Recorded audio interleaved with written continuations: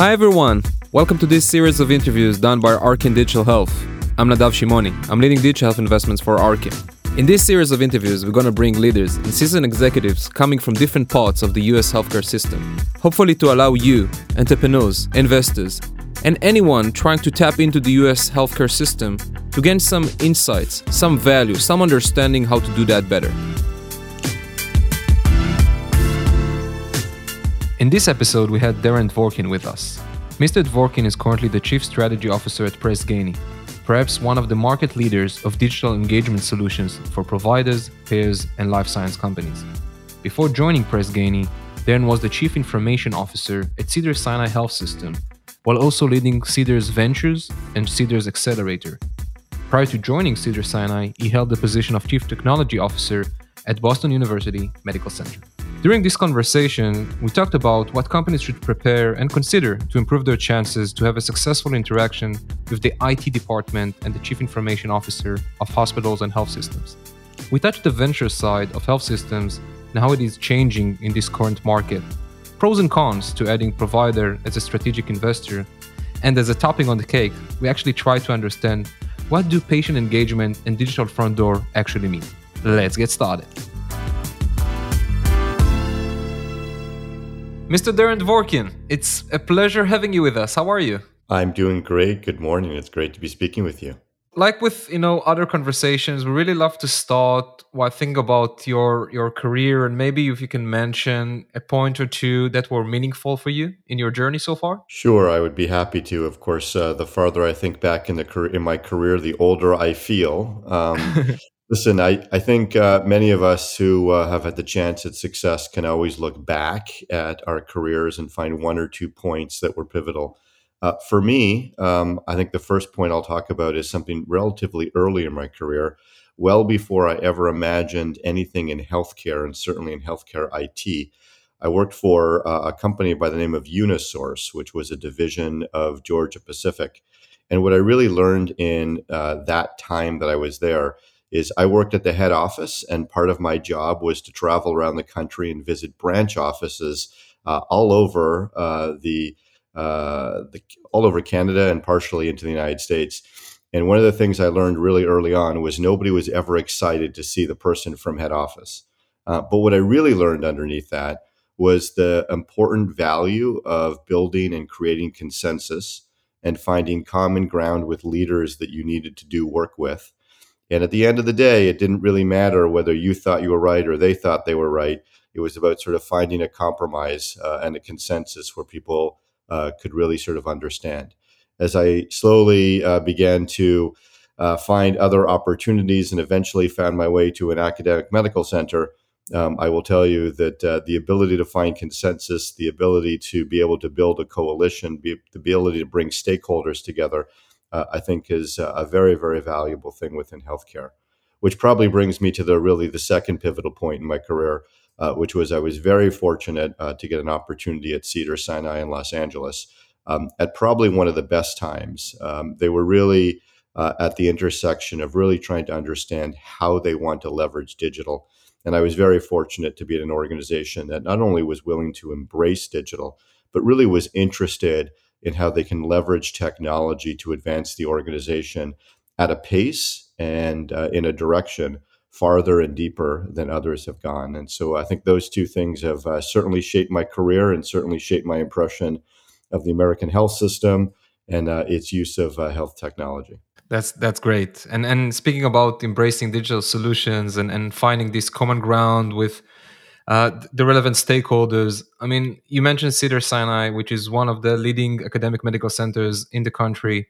And I'm just curious, throughout your time there, both on the information side as a chief information officer and also as part of the accelerator and the venture business of Cedars-Sinai, how do you think about a successful interaction with a hospital or a health system? What can help a company to excel in these sort of interactions? One of the stories that I like telling people is it was so long ago that I joined Cedars-Sinai and was a part of their pursuits with the implementation of electronic medical records and other such things, that back then we actually referred to the goal as the go live. which really sort of makes me laugh when I think about it, because how could the goal have been simply to turn on the piece of software? You would think that anybody could turn on a piece of software. It turns out what's really, really hard is getting people to use the software and to use it in an effective way that's integrated tightly with sort of workflow. And so, to the broader point of sort of your question, I think in the very early days, academic medical centers, hospitals across the United States were pursuing technology as almost an experiment, almost sort of in a research early adopter way. And frankly, back then, people were marveled that if it worked and you were able to install it, then it was considered a success. And there was people in a command center of some sort, usually a small office somewhere deep within the IT department, that would high five each other. And folks would sort of move on. Fast forward to where we are today, very appropriately so. Our expectations are much, much higher. This technology is expensive, and we're not looking for technology's sake. What we're really looking for is to integrate deeply with workflow, and frankly, in many cases, change the workflow such that we're really approaching the world set up for digital interactions. And candidly, that's really where the hard stuff happens. And for me, again, I was very, very fortunate to be at a time at Cedars-Sinai, not just when the medical staff and the faculty and the nurses and the rest of the care team were not only interested in what technology can do for them, but they were readily embracing it in a way that was demonstrating a willingness to change the way they worked and rethought what they were doing, such that technology could truly be an enabler and an accelerator of the overall delivery and the mission of the organization. I see.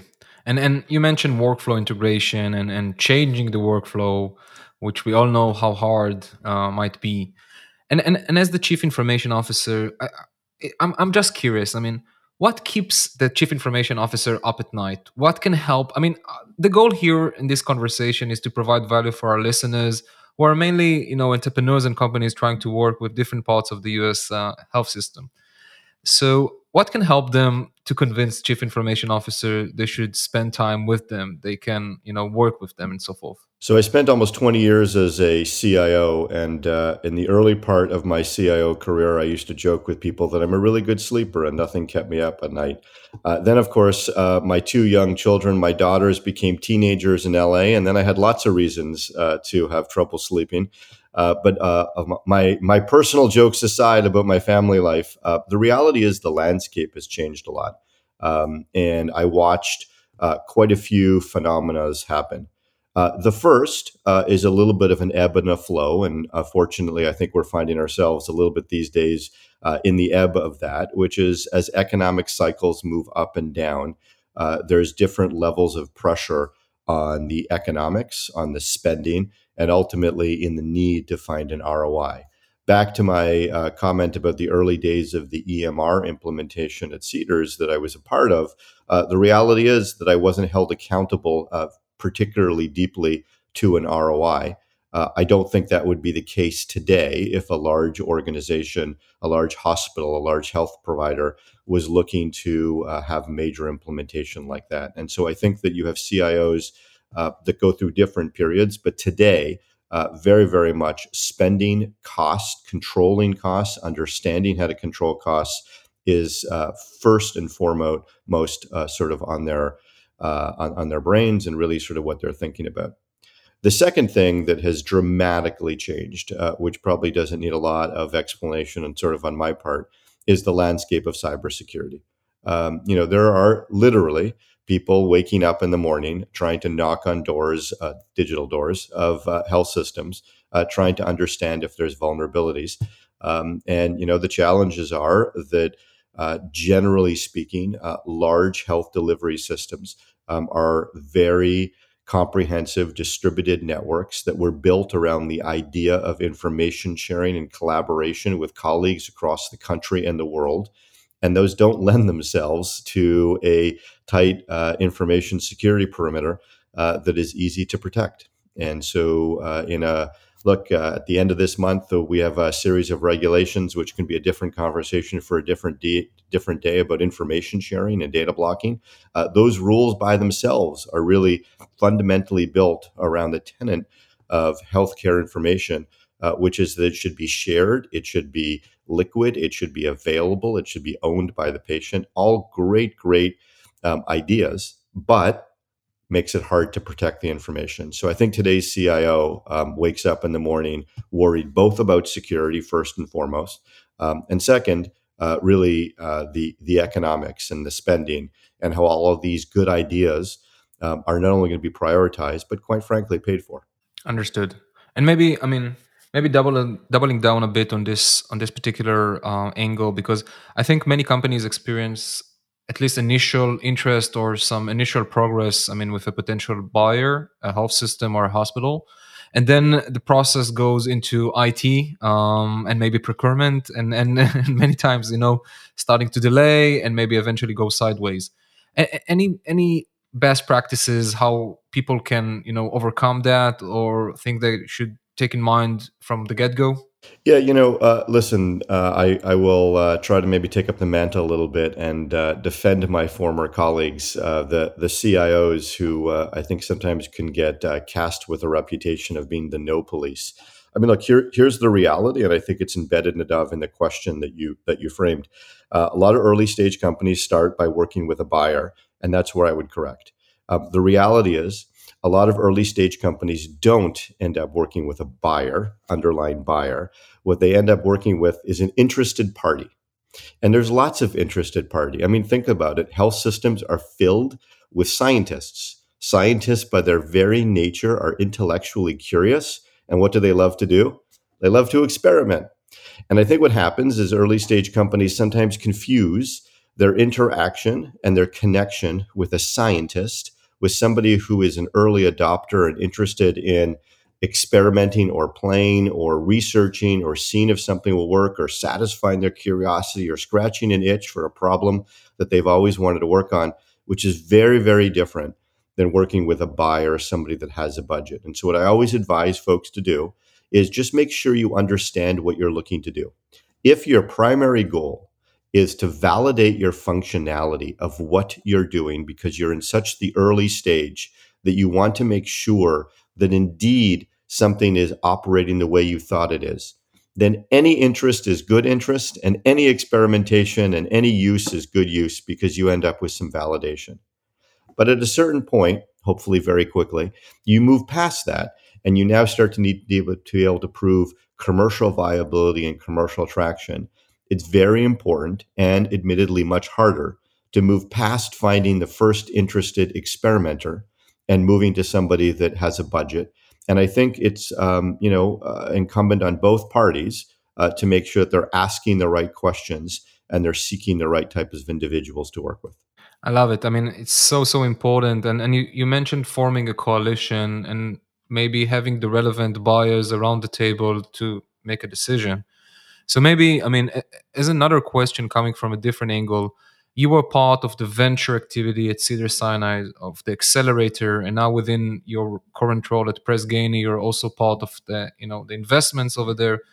Having the health system as an investor, or having them with the investor hat as well, is it something that helps the company? Would it improve chances to onboard them? I know some have a prerequisite that the health system will be a buyer first and then they will invest. How do you look at that perspective of a health system as an investor? I think it's changing. I think we've gone through a couple of cycles. In the first cycle that I was a part of, let's call that starting 10 years ago and ending about 5 years ago, what you really saw was organizations, health systems that had really experimented and worked hard to either develop their own solutions in-house, not always an easy path. Again, another conversation for another day.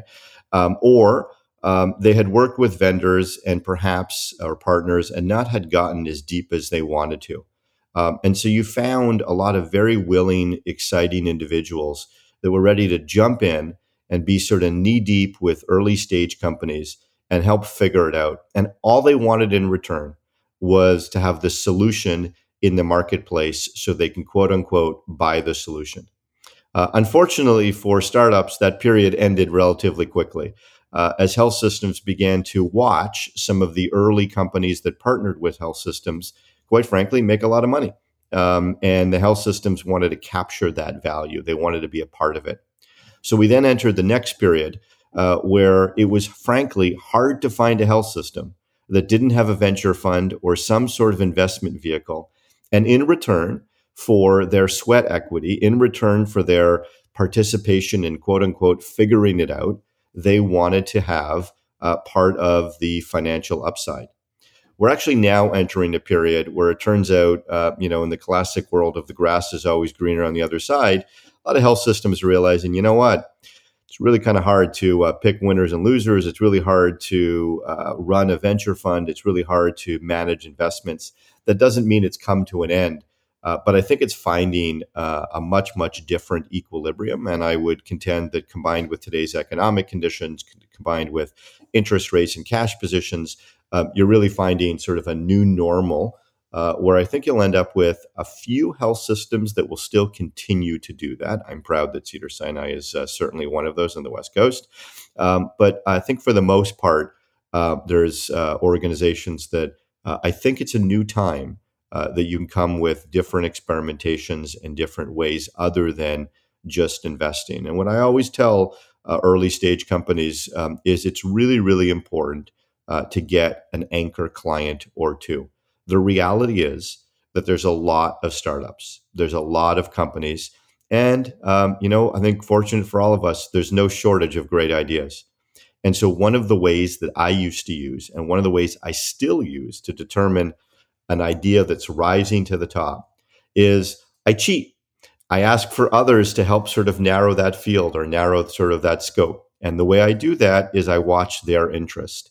So if there's an early stage company that has two or three anchor customers, and I respect those customers and I know what they're doing and I know the way they think, that's probably one of the first companies that I'm going to look at. And so I know that sometimes people think, do these press announcements, do these partnerships, do they really sort of matter? And I think when you're in an early stage, they do matter because they offer a little bit of validation. Understood. And I think you were alluding, to the change of the current market, and we're seeing a couple of significant health systems actually finishing the quarter with red, and part of that red actually comes from their investment activity. They're writing off valuations and so forth. So that's a very interesting dynamic to follow. But again, maybe and trying to make your life a bit harder. I mean, when seeking for an answer, when do you think is the right time to consider a health system as an investor? I mean, having them as customers obviously it's great, but when do you think companies should pursue that path?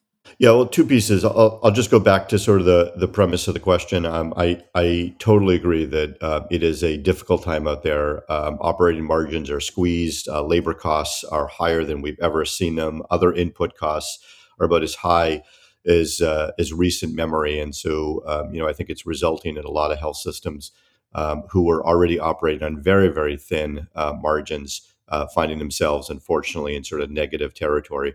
I'm not so sure it's the exact losses within venture that is sort of pushing some of those further pressures, but certainly, we've had a lot of years of very successful stock market and very successful investment returns. And it's very possible that there's been a few health systems out there that were relying on those investment returns to help cover some operating losses. And certainly that's not a safe harbor anymore. And so the economics and the landscape of that have absolutely dramatically changed. To your direct question, though, about what makes a health system a good investor, for me, it's very simple. And that is that as hard as this answer might be to hear, it's not about the money. At the end of the day, if you have a good idea, if you have a good management team, if you have a good structure that put in place, you will find the investment dollars. So it's not about finding a health system for purposes of investment dollars. What you want from the health system is an active, interested party that will use your application, not even so much that you're going to get that initial press release, but I assure you, the healthcare world is tiny.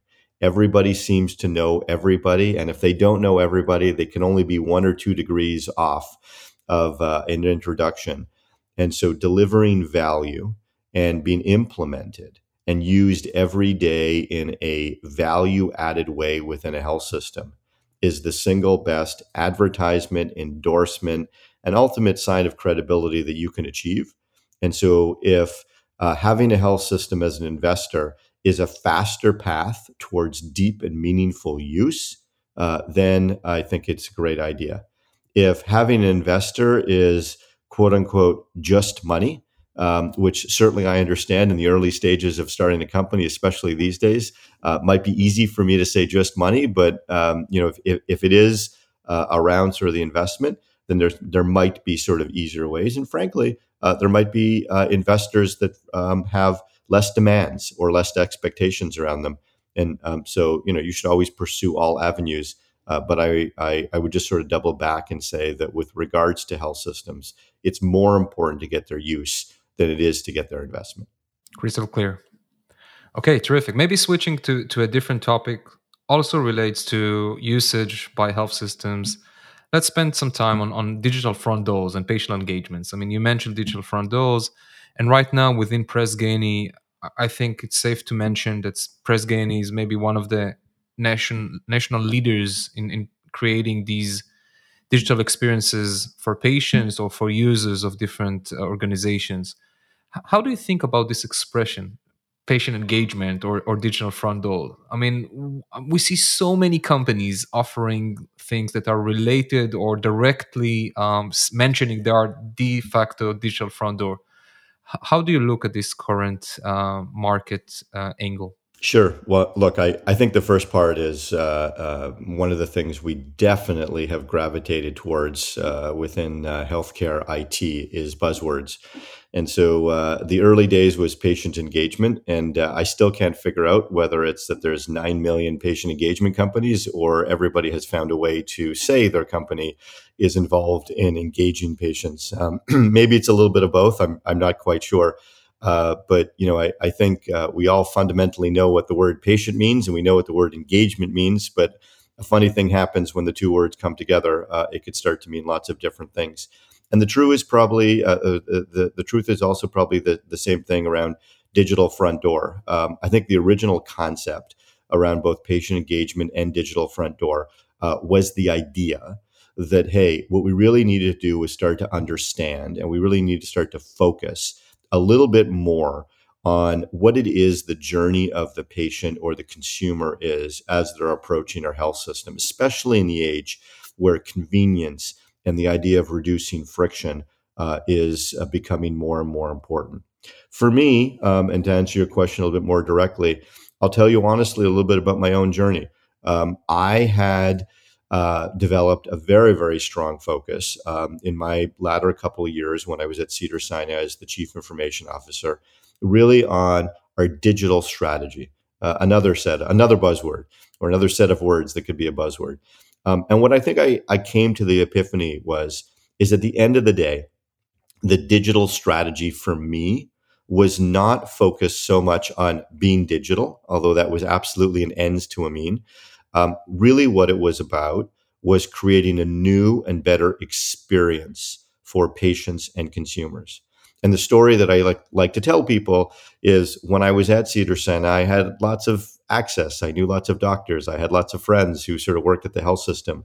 And in the early days, pre-COVID, if everybody can sort of even imagine this, the big thing was helping get my kids and my wife a flu shot. And to make it really convenient, they would come meet me at the hospital, and I would go to a particular doctor's office that I was very good friends with, and we would all get our flu shots together, and that was like the easy activity. And then the following year, when I called my wife to say, hey, listen, are we going to do the flu shot thing? She said, oh, it's already done. I said, what do you mean it's already done? She said, oh, we just went to CVS and we all got shots.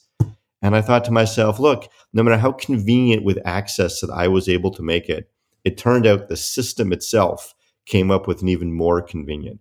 And really what happened was my family made the value choice that the sophistication of a flu shot was low and the convenience was very, very high. And so a different choice was made. And I think that as we start to look at the evolution of healthcare, and especially as it starts to break up into different pieces with more choices and more options for patients and consumers, it's going to be important, of course, to maintain quality and value and all of the important things that we rely on, especially with acute and chronic conditions. But reducing friction, adding convenience, and focusing on the experience, to me, is a really, really important thing. And for me, I made the choice to jump in with both feet to Press Ganey. I couldn't be happier. And it's an organization that I think is perfectly positioned to really help organizations not only understand where they are in their own experience that they're creating for their employees and for patients and for consumers, but most importantly, giving them path to fix it and begin to truly improve. And do you think, I mean, maybe as a follow up question on that perspective, that a company that offers a very concrete, should I say, niche solution regarding a certain element of this friction has a chance against a company that offers a full suite of solutions, or any way they can really differentiate or position their offering against a broader offering? Yeah, I'll answer the question along sort of two lines. So my first answer is for listeners who are financially focused, investment focused, exit focused. Here's my sort of viewpoint on it. You need to understand that in healthcare IT, there's not a lot of home runs and there's very few grand slams, but there's a lot of singles and doubles. So forgive the baseball analogy, but really what I'm trying to say is that there's a lot of exits that are going to happen between 50 and 100 million. If you're looking for a $10 billion exit, it happens, but it doesn't happen as frequently in health IT as it does in many other sectors of digital investment.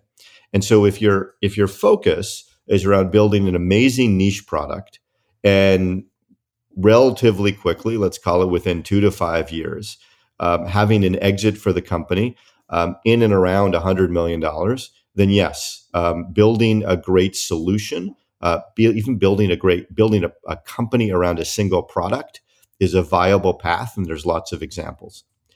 But if you take it from a different angle of if you're a health system, if you're a buyer, if you're a payer, if you're in life sciences, the reality is it's not sustainable.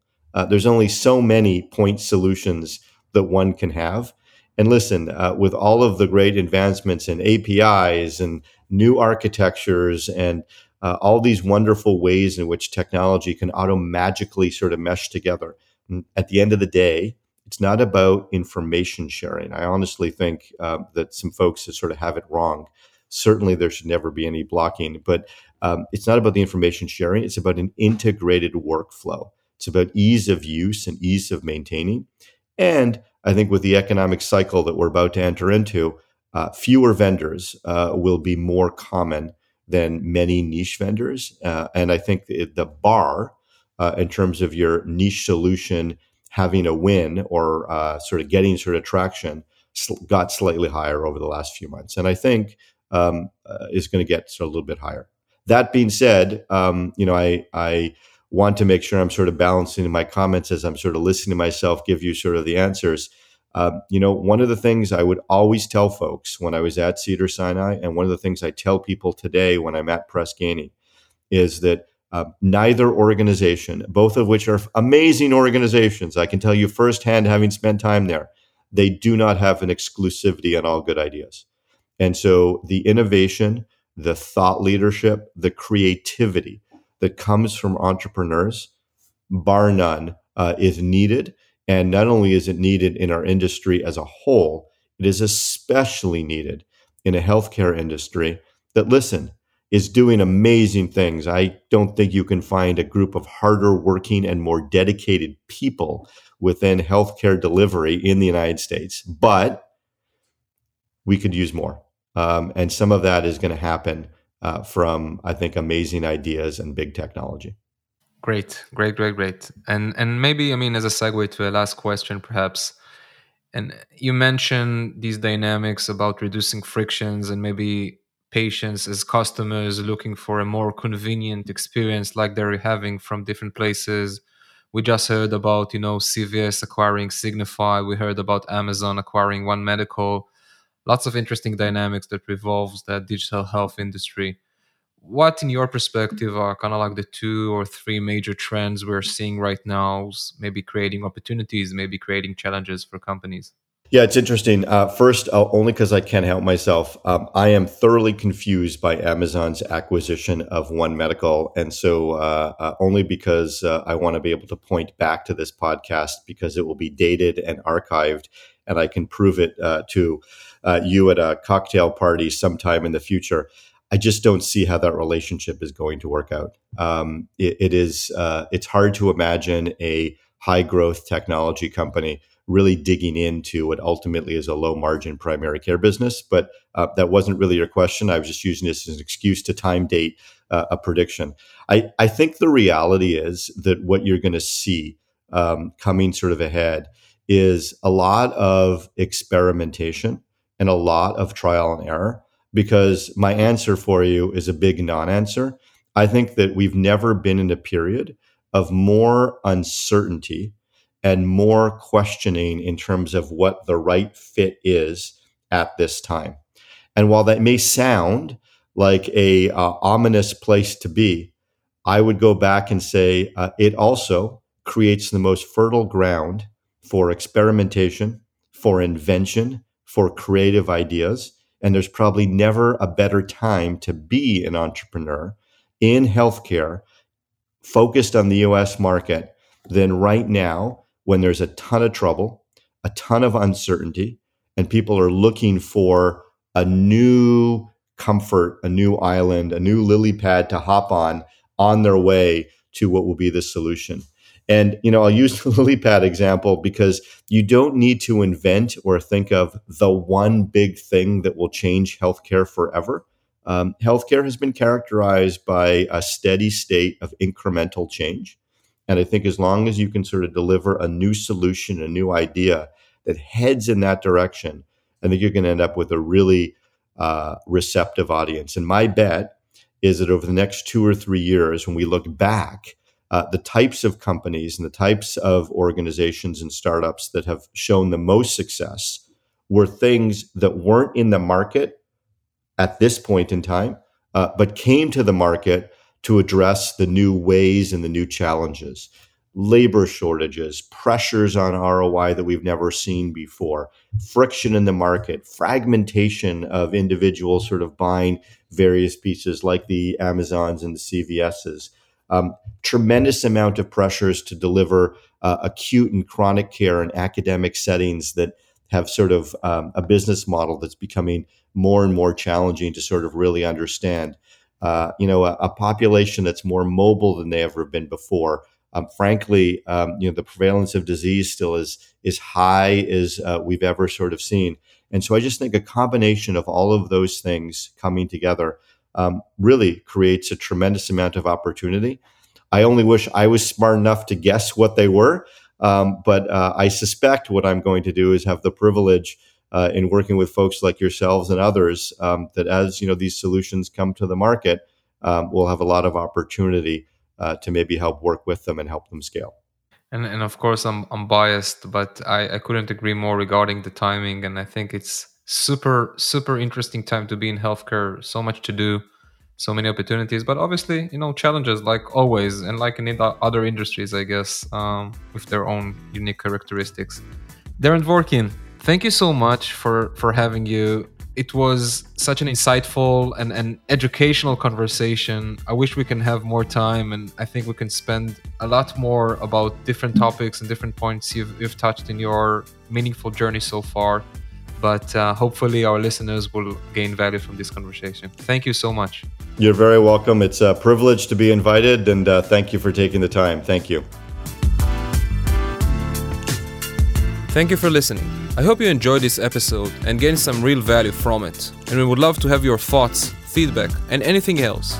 Links are available in the description. See you next time.